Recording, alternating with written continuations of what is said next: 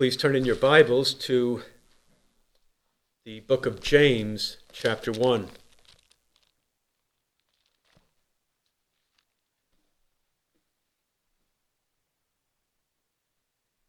James, chapter 1.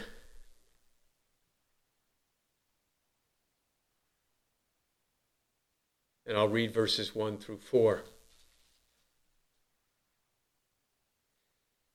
James, a bondservant of God and of the Lord Jesus Christ, to the 12 tribes who are dispersed abroad, greetings. Consider it all joy, my brethren, when you encounter various trials, knowing that the testing of your faith produces endurance, and let endurance have its perfect result, that you may be perfect and complete, lacking in nothing. At the end of verse 2, James mentions various trials. Trials come upon the Christian in this life, and James knew that his readers were passing through various trials, and so he brings this up in this letter. We notice that this is the very first thing that he brings up in the letter, as after his introduction in verse 1. There are always trials in this present life, sufferings that we must go through that are common to all men. Some are peculiar to us as Christians. There are trials of every kind among us, disagreements, divisions, afflictions, physical afflictions, diseases, illnesses. There is the trial of old age, trials when others do wrong to us and commit injustices against us, and there are persecutions. There are troubles that come on one in his workplace, trials of financial loss, poverty, trials of bereavement and loss of loved ones. There are natural disasters. There are earthquakes and hurricanes, floods and droughts, national calamities. There are wars. There are economic collapses. There are trials from outside of ourselves, and there are trials that come from our own minds in our anxieties, our doubts and fears, our temptations, and our depressions. And we could go on, and we could list the various kinds of trials that come upon us. Trials that are different in their degree of intensity and their severity. There are trials that are different in their duration of time. Some trials last for only a little while. Some last for years, and others at times even last for a lifetime. But whatever the intensity, whatever the duration of our trials are, there are always certain things that are true of every one of them for us as believers. And the first is that we know for certain that they are sent to us by the sovereign God, because all things are under his absolute control and sovereignty. He has ordained our days before there was yet even one of them. He has numbered the hairs that are upon our heads. There is nothing that can take place in our lives which is outside of his control. He often uses secondary means, such as other people, events, calamities, disasters that happen around us. He uses these secondary means, but he is always the first and the ultimate cause of all the trials that come upon us. The second thing that we may always know is that our trials are sent by the God of heaven, who has become to us our heavenly Father. And so he sends his trials upon us out of his infinite love. See how great a love the Father has bestowed upon us, John says, that we should be called the children of God, and such we are. We are, as believers, the children of the living God. And an earthly father always acts out of love for his children. And so we can be certain that our Heavenly Father is perfect in all of his ways, and every trial that he sends upon us as his children in this life, it is always sent to us out of his heart of infinite love toward us. A third thing that we may always know is that our trials are sent out of his infinite wisdom. He is the all-wise God, and he knows what is best and what is needful for each one of us individually. And he does not afflict us willingly. And he will not send trials that are beyond what we can bear, but he sends them out of his infinite wisdom with our highest good always in his mind.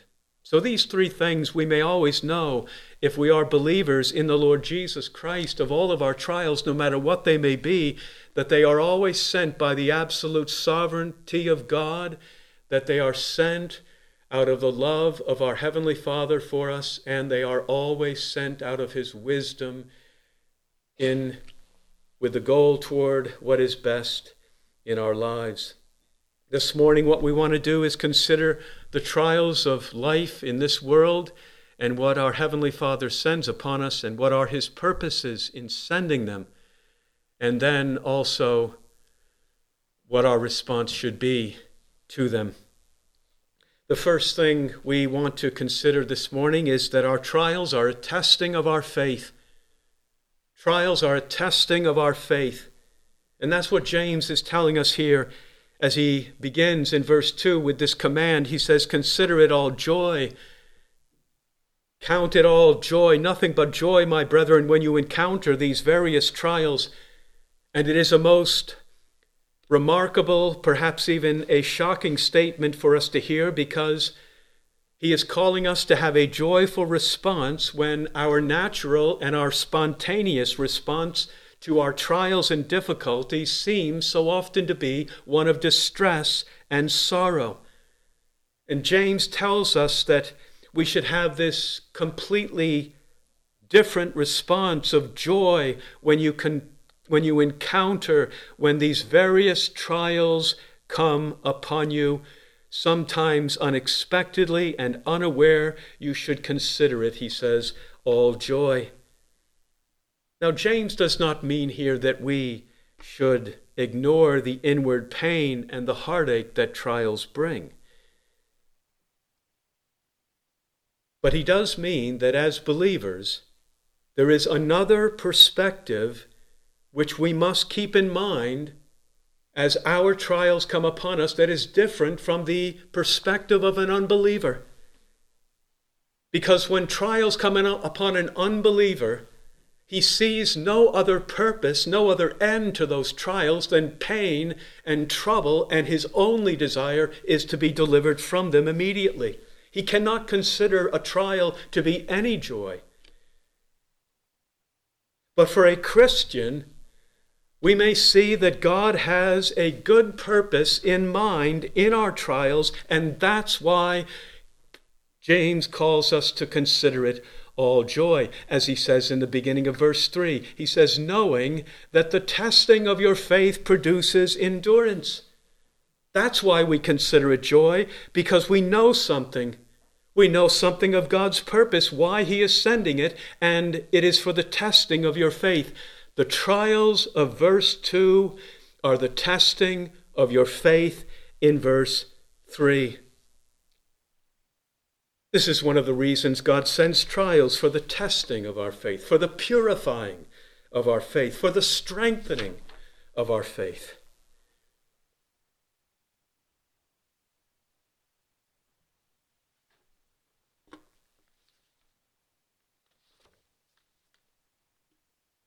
Faith is like gold. Gold must pass through the fiery furnace to be tested, to be purified, to be made genuine.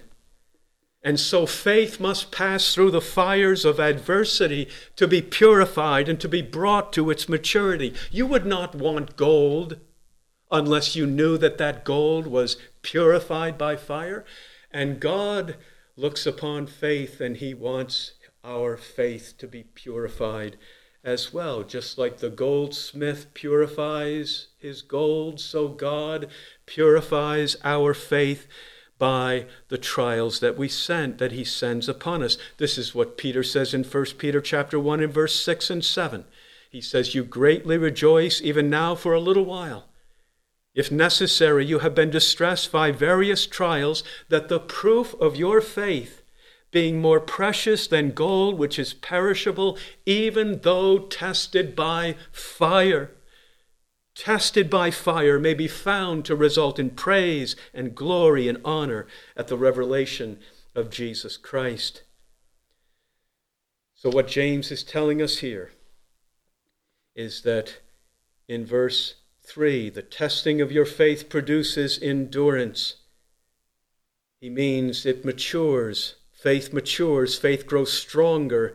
And it produces this endurance, this perseverance and steadfastness and fortitude in the Christian life. Faith that is tested results in this unwavering commitment and allegiance to Christ and to his ways. And then James tells us in verse 4, he says, and let endurance have its perfect result, that you may be perfect and complete and lacking in nothing. Perfect here does not mean sinless. Perfect means mature in character. It means that our trials bring us into this growth and development in the graces of the Christian life. The word complete here in verse 4 is used of one who is sick, and then he was healed, and he was brought to perfect health. This is the word that Peter used in chapter 3 of the book of Acts when he healed the man who was lame at the temple gate. And he said, this man stands before you here in perfect health. The same word. But James is not talking about physical health. Our being brought to perfect physical health. He is speaking here of our souls being healed. Our souls being healed because of the sickness of sin that is within us. And so there is no higher goal that there could be for us than to have the sickness of our sin healed. And this is God's purpose in the trials, to produce this completeness. So at the end of verse 4, he says that you are lacking in nothing, so that you are bearing all good fruit and everything that you should have as a mature man or woman in Christ. This is how we are to review our trials, to consider them joy, because though they are painful as we pass through them, yet God has this great design as our loving Heavenly Father in his wisdom and in his eternal perspective of what is good and right for us in the long run, to bring us to this goal of endurance, that we may be perfect and complete and lacking in nothing in the Christian life. What do trials bring upon unbelievers? They bring bitterness only upon unbelievers. But they may bring in the life of a Christian good fruit, the fruit of the Holy Spirit, the fruit of the graces of the Christian life. And so this is how we should view them, that God sends them upon us for this purpose, not for bitter fruit, but for the good fruit of a Christian life.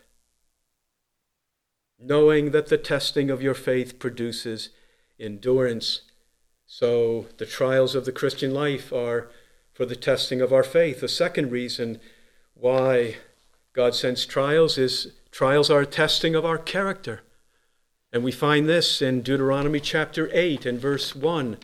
A testing of our character. We'll be looking at a number of these verses here this morning.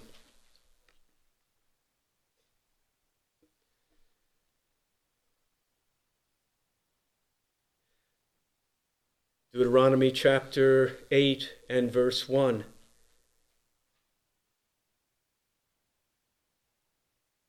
And God says here in verse 1, all the commandments that I am commanding you today, you shall be careful to do, that you may live and multiply and go in and possess the land which the Lord swore to give to your forefathers. And so the people of Israel here, they are about to enter the land of Canaan, the promised land. Moses exhorts them to keep God's commandments that they may prosper. And then he reminds them of what they've been through in the 40 years in the wilderness in verse 2. And he says, and you shall remember all the way which the Lord your God has led you in the wilderness these 40 years, that he may humble you, testing you, to know what was in your heart, whether you would keep his commandments or not. They were to remember the ways that God led them through the wilderness the past 40 years. By remembering his ways with them, it would strengthen and increase their faith. If they forgot his ways with them, it would lead to unbelief and disobedience.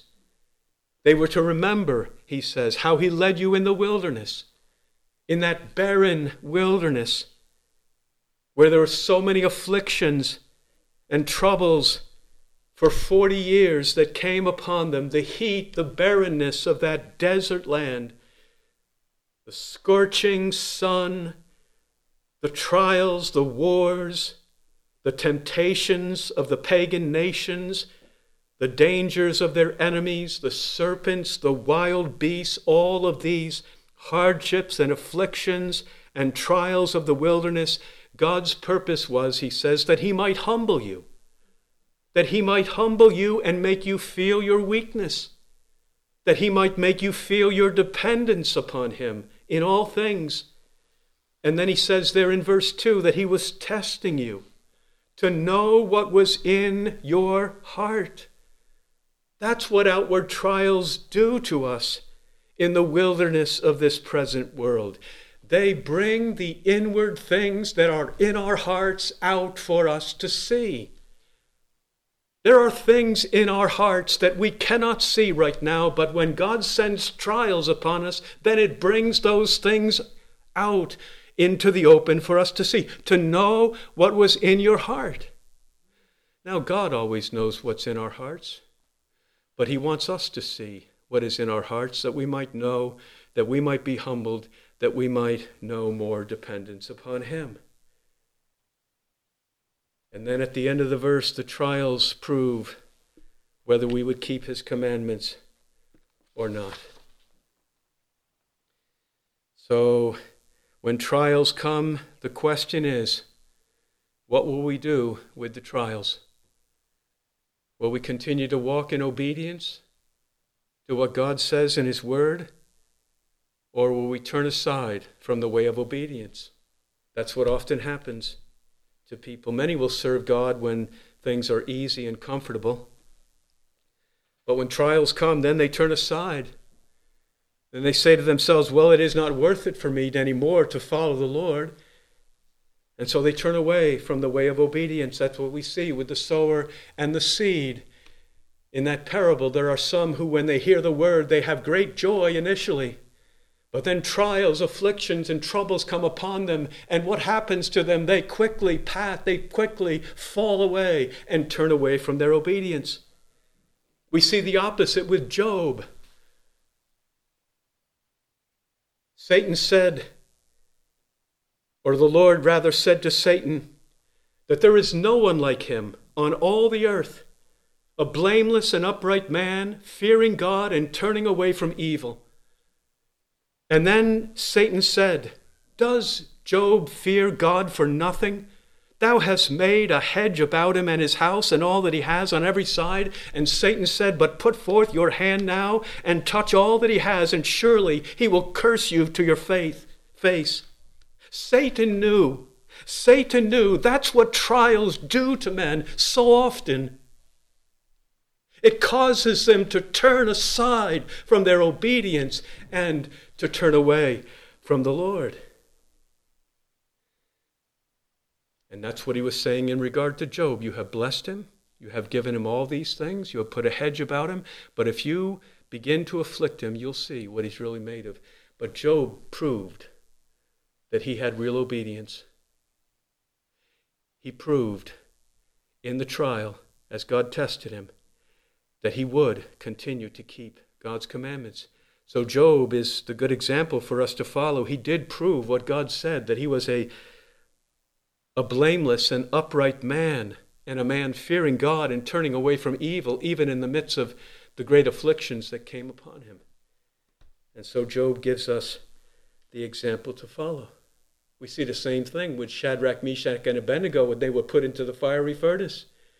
We see the same thing with Daniel when he was placed into the lion's den And we see the same thing with our Lord Jesus Christ. And the writer to the book of Hebrews tells us in chapter 5 and verse 8, although he was a son, although he was the Son of God, he learned obedience from the things which he suffered. And having been made perfect, he was made perfect through the sufferings of his trials. He became to all those who obey him the source of eternal salvation. So God uses trials to test our character and to make us know our need of him. A third thing we can say of his purpose in our trials is that trials are God's fatherly discipline of us. We'll turn to the book of Hebrews, chapter 12. Hebrews chapter 12.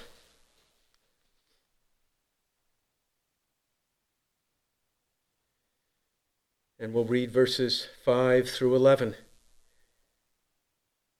And the writer says, "And you have forgotten the exhortation which is addressed to you as sons. My son, do not regard lightly the discipline of the Lord." Do not think that it means nothing when God's disciplines come. Do not think carelessly of it as if it is of no regard. He says, nor faint when you are reproved by him. Do not collapse. Do not give up all hope when you are reproved from him. Verse 6, "For those whom the Lord loves, he disciplines, and he scourges every son whom he receives. It is for discipline that you endure. God deals with you as with sons. For what son is there whom his father does not discipline?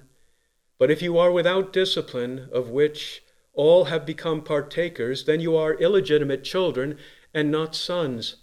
Furthermore, we had earthly fathers to discipline us, and we respected them. Shall we not much rather be subject to the Father of spirits and live? For they disciplined us for a short time as seemed best to them. But he disciplines us for our good, that we may share his holiness. All discipline for the moment seems not to be joyful, but sorrowful. Yet to those who have been trained by it, afterward it yields the peaceful fruit of righteousness." So the apostle says our relationship with God is like that of a father to his children. And a father disciplines his children, that his children might walk in the ways that are good and right. And so it is with God as our heavenly Father, and we as his children. He desires us to walk in holiness. He will not sit by when we go astray. He loves us too much as our heavenly Father. And he will discipline, he will correct us and bring us back into the way of truth. He says in verse 6, "For those whom the Lord loves, he disciplines, he scourges every son whom he receives." In verse 10, earthly fathers disciplined us. Our earthly fathers did as seemed best to them, but the best earthly father often falls short. But God, as our heavenly Father, he disciplines us in ways that are always perfect, because he knows each one of his children perfectly, exhaustively, what we need, what particular discipline should be used. He never errs. He never goes too far. He never disciplines us with more than we are able to bear. He never regrets what he has done. He is perfect in all of his discipline. And his aim is always for our highest and eternal good, that we would be like him in his character and we would share his holiness. That's what he says at the end of verse 10. He disciplines us for our good, for our eternal good, that we may share his own holiness is his goal.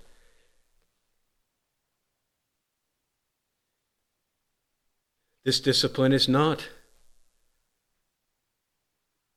seem to be joyful often. As he says in verse 11, all discipline for the moment seems not to be joyful, but sorrowful. He is not contradicting James. He is just mindful of the human effect the human perspective of our trials. It does not seem to be joyful but sorrowful. Yet afterward, he says at the end of verse 11, it brings forth the fruit, the peaceful fruit of righteousness. So God's discipline of us is never a condemnation upon us. It is always out of his love as our Heavenly Father to bring us to this eternal good. So when discipline comes upon us, whatever the form of the trial might be, it is an occasion for us to examine ourselves and see if there is any sin, any harmful way in our lives that we are not dealing with as we should. Is there any path of willful disobedience that we are in that we have not dealt with as we should? It is an occasion for us to make such an examination, that we would be trained by his discipline and make progress in the way of holiness. We would not say that every trial is a discipline. That is not true. But they are occasions for us to willingly place ourselves before the mirror of the Word of God and to see if we are doing the will of God as we should. Matthew Henry writes, "The hand and rod of God are his rebukes for sin. Though God may let others go alone, he may let others alone in their sins, he will correct sin in his own children. They are of his family and shall not escape his rebukes when they need them. Afflictions rightly endured, though they may be the fruits of God's displeasure, yet they are proofs of his heavenly Father's love for us as his people and his care for us." A fourth way in which we should view our trials is that trials should increase our submission to God. Our submission to God. And we see this in 1 Peter chapter 5. In the book of 1 Peter chapter 5.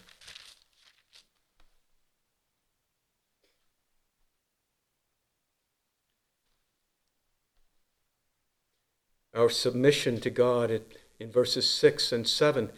He says, "Humble yourselves, therefore, under the mighty hand of God, that he may exalt you at the proper time, casting all your anxiety upon him, because he cares for you."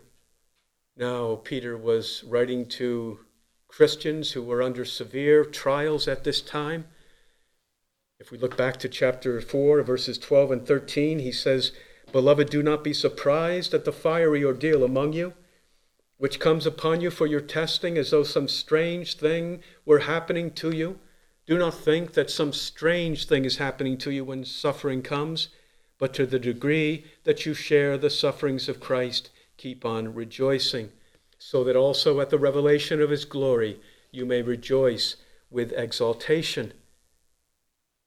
So back in chapter 5 and verse 6, he says, "Humble yourselves under the mighty hand of God," realizing that your trials have come upon us by the mighty hand of God. We should not resist. We should not rebel against that mighty hand of God. We should bring ourselves under submission to him. We should bow low. Bring our wills into submission to his will. We should entrust our cares into his hands. And we should know that everything he does is not for our harm, but for our good. We should accept the twists and turns of providence, whatever they may be. Humility and submission to God are fitting in times of trial in this life. And when we do so, the promise is found at the end of verse 6, that he may exalt you at the proper time. God will not leave us under the trials of this life forever. There's a promise there. He will exalt us by deliverance out of the trial in this present life, by increasing our fellowship and the spiritual graces of Christ in our hearts, by delivering us in the world to come, when he delivers all of us out of the trials of this world into his eternal kingdom, he will eventually exalt us in the highest possible way out of our trials. Until he does so, in verse 7, we should be casting all our anxiety upon him because we know that he cares for us. That's how our anxiety comes upon us, when we think that we must take care of everything ourselves and God does not care for us. This is how great anxieties come upon us. Who will care for me in my trial? Who will help me? Who will protect me? Who will provide for me? The answer is the mighty hand of God that brought you under the trial. His mighty hand will deliver you, exalt you, and he will care for you through all of your trials. These suffering believers, they were tempted to think that their trials were a sign that God had lost his care for them. Peter says, no. The great mighty God, he will never forget his children. He will never lose his care over you. Humble yourselves under the mighty hand of God. Verse 7, casting all of your anxiety upon him because he cares for you. Take your anxiety in prayer and cast it upon him and upon him alone, knowing that this is certain, that he cares with his infinite love and wisdom for you. Another reason for our trials is that trials should increase our dependence on God. And we can turn to 2 Corinthians chapter 7. Our dependence on God. 2 Corinthians chapter 12. 2 Corinthians chapter 12 and verse 7.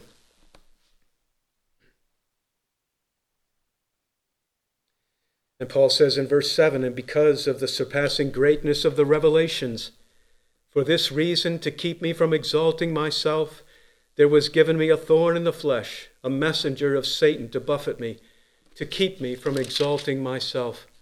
Concerning this I entreated the Lord 3 times, that it might depart from me. And he said to me, my grace is sufficient for you, for power is perfected in weakness. Most gladly, therefore, I will rather boast about my weaknesses, that the power of Christ may dwell in me. Therefore I am well content with weaknesses, with insults, with distresses, and with persecutions, with difficulties, for Christ's sake. For when I am weak, then I am strong. In verse 7, Paul speaks of that trial that came upon him. He calls it a thorn in the flesh. It could be translated rather a stake in the flesh, not just a little thorn. There was an intensity of the trial, a painful physical affliction.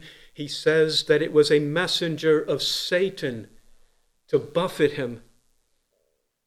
It brought humiliation. It brought weakness upon him. In some ways, it was disabling.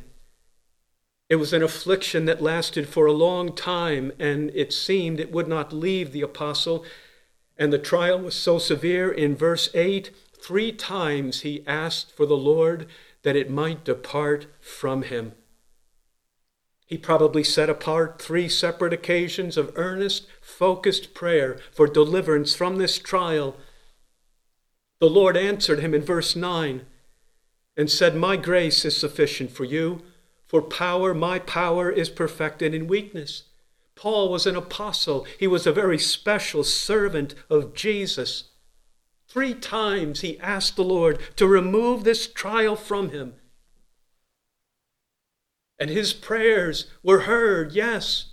They were heard because the Lord answered him. In verse 9. But the Lord did not answer him according to what he desired. Jesus' response was, I will not deliver you from the trial, but I will give you grace, my grace, to uphold you in the trial. My grace, with my grace that comes from me, and power that comes from me, it will be sufficient for you. And my power will be proven to be perfect and complete in your sufferings and in your weakness. So grace does not deliver us from our trials always, but grace gives us the strength to live as we should through our trials. The trial that Paul speaks of made him aware of his weakness and his insufficiency, that he could not pass through it in his own strength, and it drove him to a sense of need and dependence on the Lord. And so he went to God in prayer. And the tense of the verbs in verse 9 mean that this was the final and the standing answer of the Lord, that nothing was going to change. And what that meant was that Paul had to continue. He had to continue now in prayer from this time forward for the grace and power of Christ to be with him in the trial. The trial was not to be taken away. And the only way through it was by the continuing grace and power of Jesus to him. And so trials make us pray, and trials make us more dependent upon the grace and power of Christ to help us. When life is easy, when life is comfortable, and when things go well for us, then what happens to us? Our hearts grow cold often, at a distance from the Lord. But our trials bring us back and draw us closer and make us more dependent and more prayerful to him. Another reason for our trials is our trials make us long for heaven. Our trials make us long for heaven back in 2 Corinthians chapter 4. We just turn back here. Actually, let's turn to chapter 1 first. 2 Corinthians chapter 1, where Paul here speaks of some of his trials and how heavy, severe they were. We read in chapter 1, verse 8 and 9. He says, "For we do not want you to be unaware, brethren, of our affliction which came to us in Asia, that we were burdened excessively, beyond our strength, so that we despaired even of life. Indeed, we had the sentence of death within ourselves, in order that we should not trust in ourselves, but in God who raises the dead." So here in these verses, Paul speaks of the intensity, the severity, the heaviness of these trials. In verse 8, he says, we were burdened excessively. And so much so, he says, it was beyond all our human strength. And we were despairing, he says, despairing even of life. No worse despair could there be than to despair even of life. The sentence of death seemed to be upon ourselves. That was the trial that he went through. And then we turn over to chapter 4. And he returns now in chapter 4 to speak of these same trials and the burdensome afflictions that he was under, verses 16 and 17. He says, "Therefore we do not lose heart, but though our outer man is decaying, yet our inner man is being renewed day by day, for momentary light affliction is producing for us an eternal weight of glory far beyond all comparison." So now he returns to this discussion of his trials with a different heavenly perspective. In verse 17, he compares his earthly afflictions to the heavenly glory which awaits him. And he says that his earthly trials, they are momentary, he says. They do not seem to be momentary to us when we pass through them, but they seem to be so long and so extended. But they are momentary, he means, when they are compared to eternity. And he says that they are light. They seem so heavy, so burdensome, so grievous, but they are light in comparison to the great weight of eternal glory which awaits the believer. So this is the way it is for us in our trials when we pass through them. Our present trials seem so long, so drawn out, so protracted, but when we place them beside eternity, then we see how short, fleeting, and momentary they really are. They seem so distressing, so crushing, so hard to bear up under, but then when we place them beside the eternal weight of the glory of the world which is to come, then they seem so light in comparison. This is what Paul is saying in verse 17. And then he tells us how he can say this in verse 18. While we look not at the things which are seen, but at the things which are not seen. For the things that are seen are temporal, but the things which are not seen are eternal. At the end of verse 18, the things which are seen are temporal. The things which are seen are the trials and the afflictions of this present life. But then the things which are not seen, they are the eternal world which is to come. The things of this world, the trials of this world are only temporal. They only last for a little while. But the things of the world to come, which we cannot see with our eyes, but we can only see through faith in the Scriptures, they are eternal and they will last forever and ever. That's the inheritance that belongs to us as believers through our Lord Jesus Christ. If we look down to chapter 5 and verse 7, he says, "For we walk by faith and not by sight." He says, "We are of good courage, I say, and prefer rather to be absent from the body and to be at home with the Lord." See, after he considers the trials and afflictions in verses 17 and 18, then he says, "I have something that I would prefer, and it is to be absent from the body and to be at home with the Lord," our true home, which is to be found with our Lord Jesus Christ.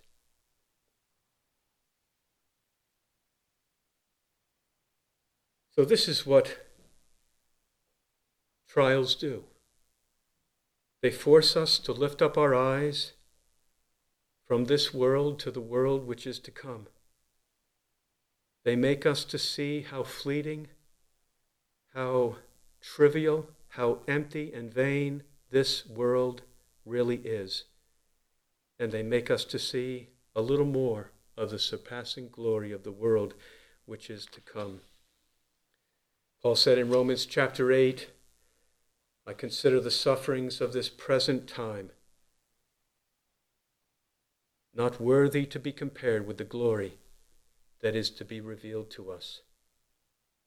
And Paul said in Philippians chapter 1, "I am hard pressed in both directions, having the desire to depart and be with Christ, for that is very much better." That is what trials do for the Christian. They make us to set our minds upon the things above and desire more to be with him, with Christ, who is at the right hand of God.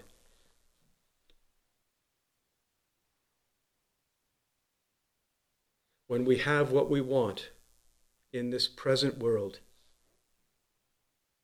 and when things go for us as we wish, then our hearts become too attached to the things of this world. And we begin to say to ourselves, it is good for us to be here. And this world becomes too much of our home. And that's not the will of our Heavenly Father, because he has sent his beloved Son Jesus into the world to the death of the cross, and by the cross he has purchased an eternal glory that is to come. And our Father's desire is for us to desire that eternal glory above everything in this present world, to not love the world nor the things of the world.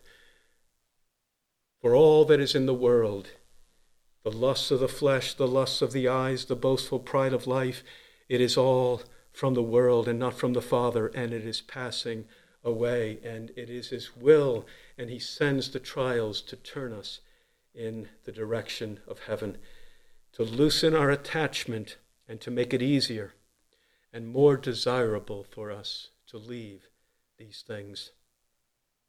The last thing we'll look at is trials conform us to Christ. Very briefly, trials conform us to Christ in the book of Romans chapter 8.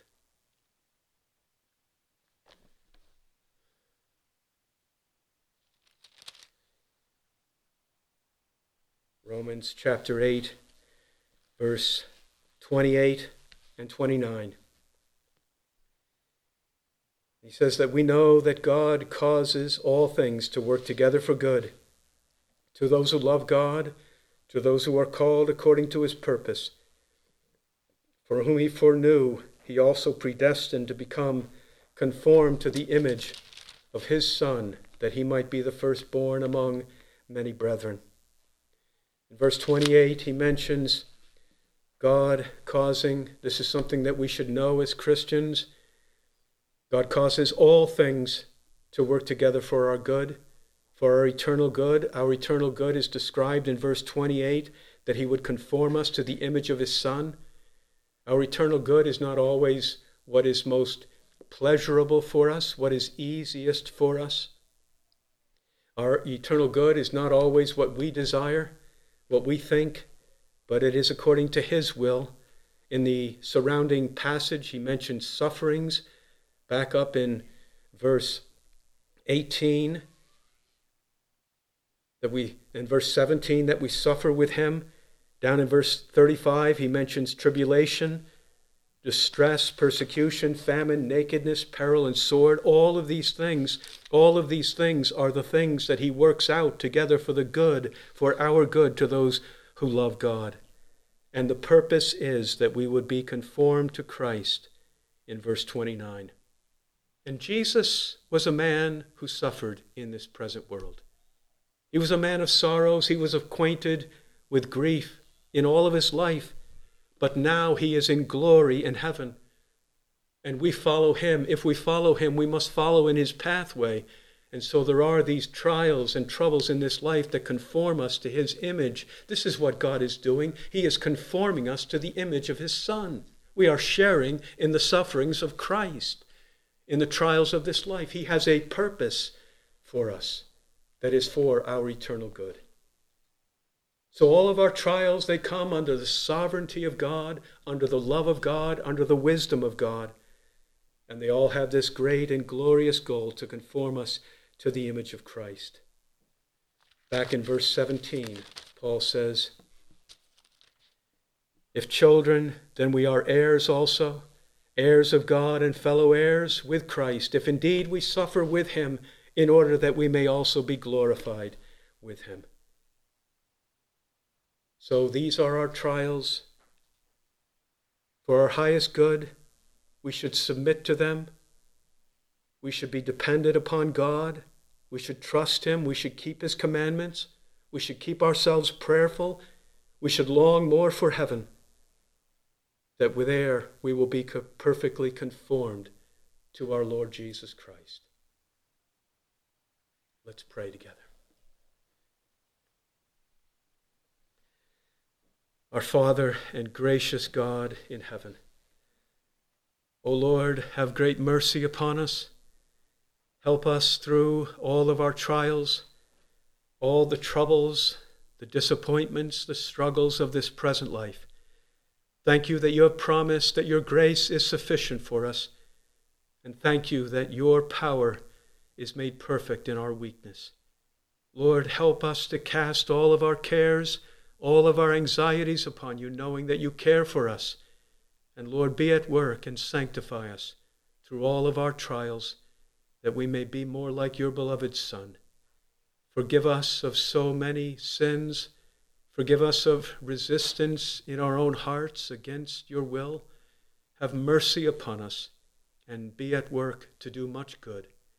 We pray that you would hear us in Jesus' name. Amen.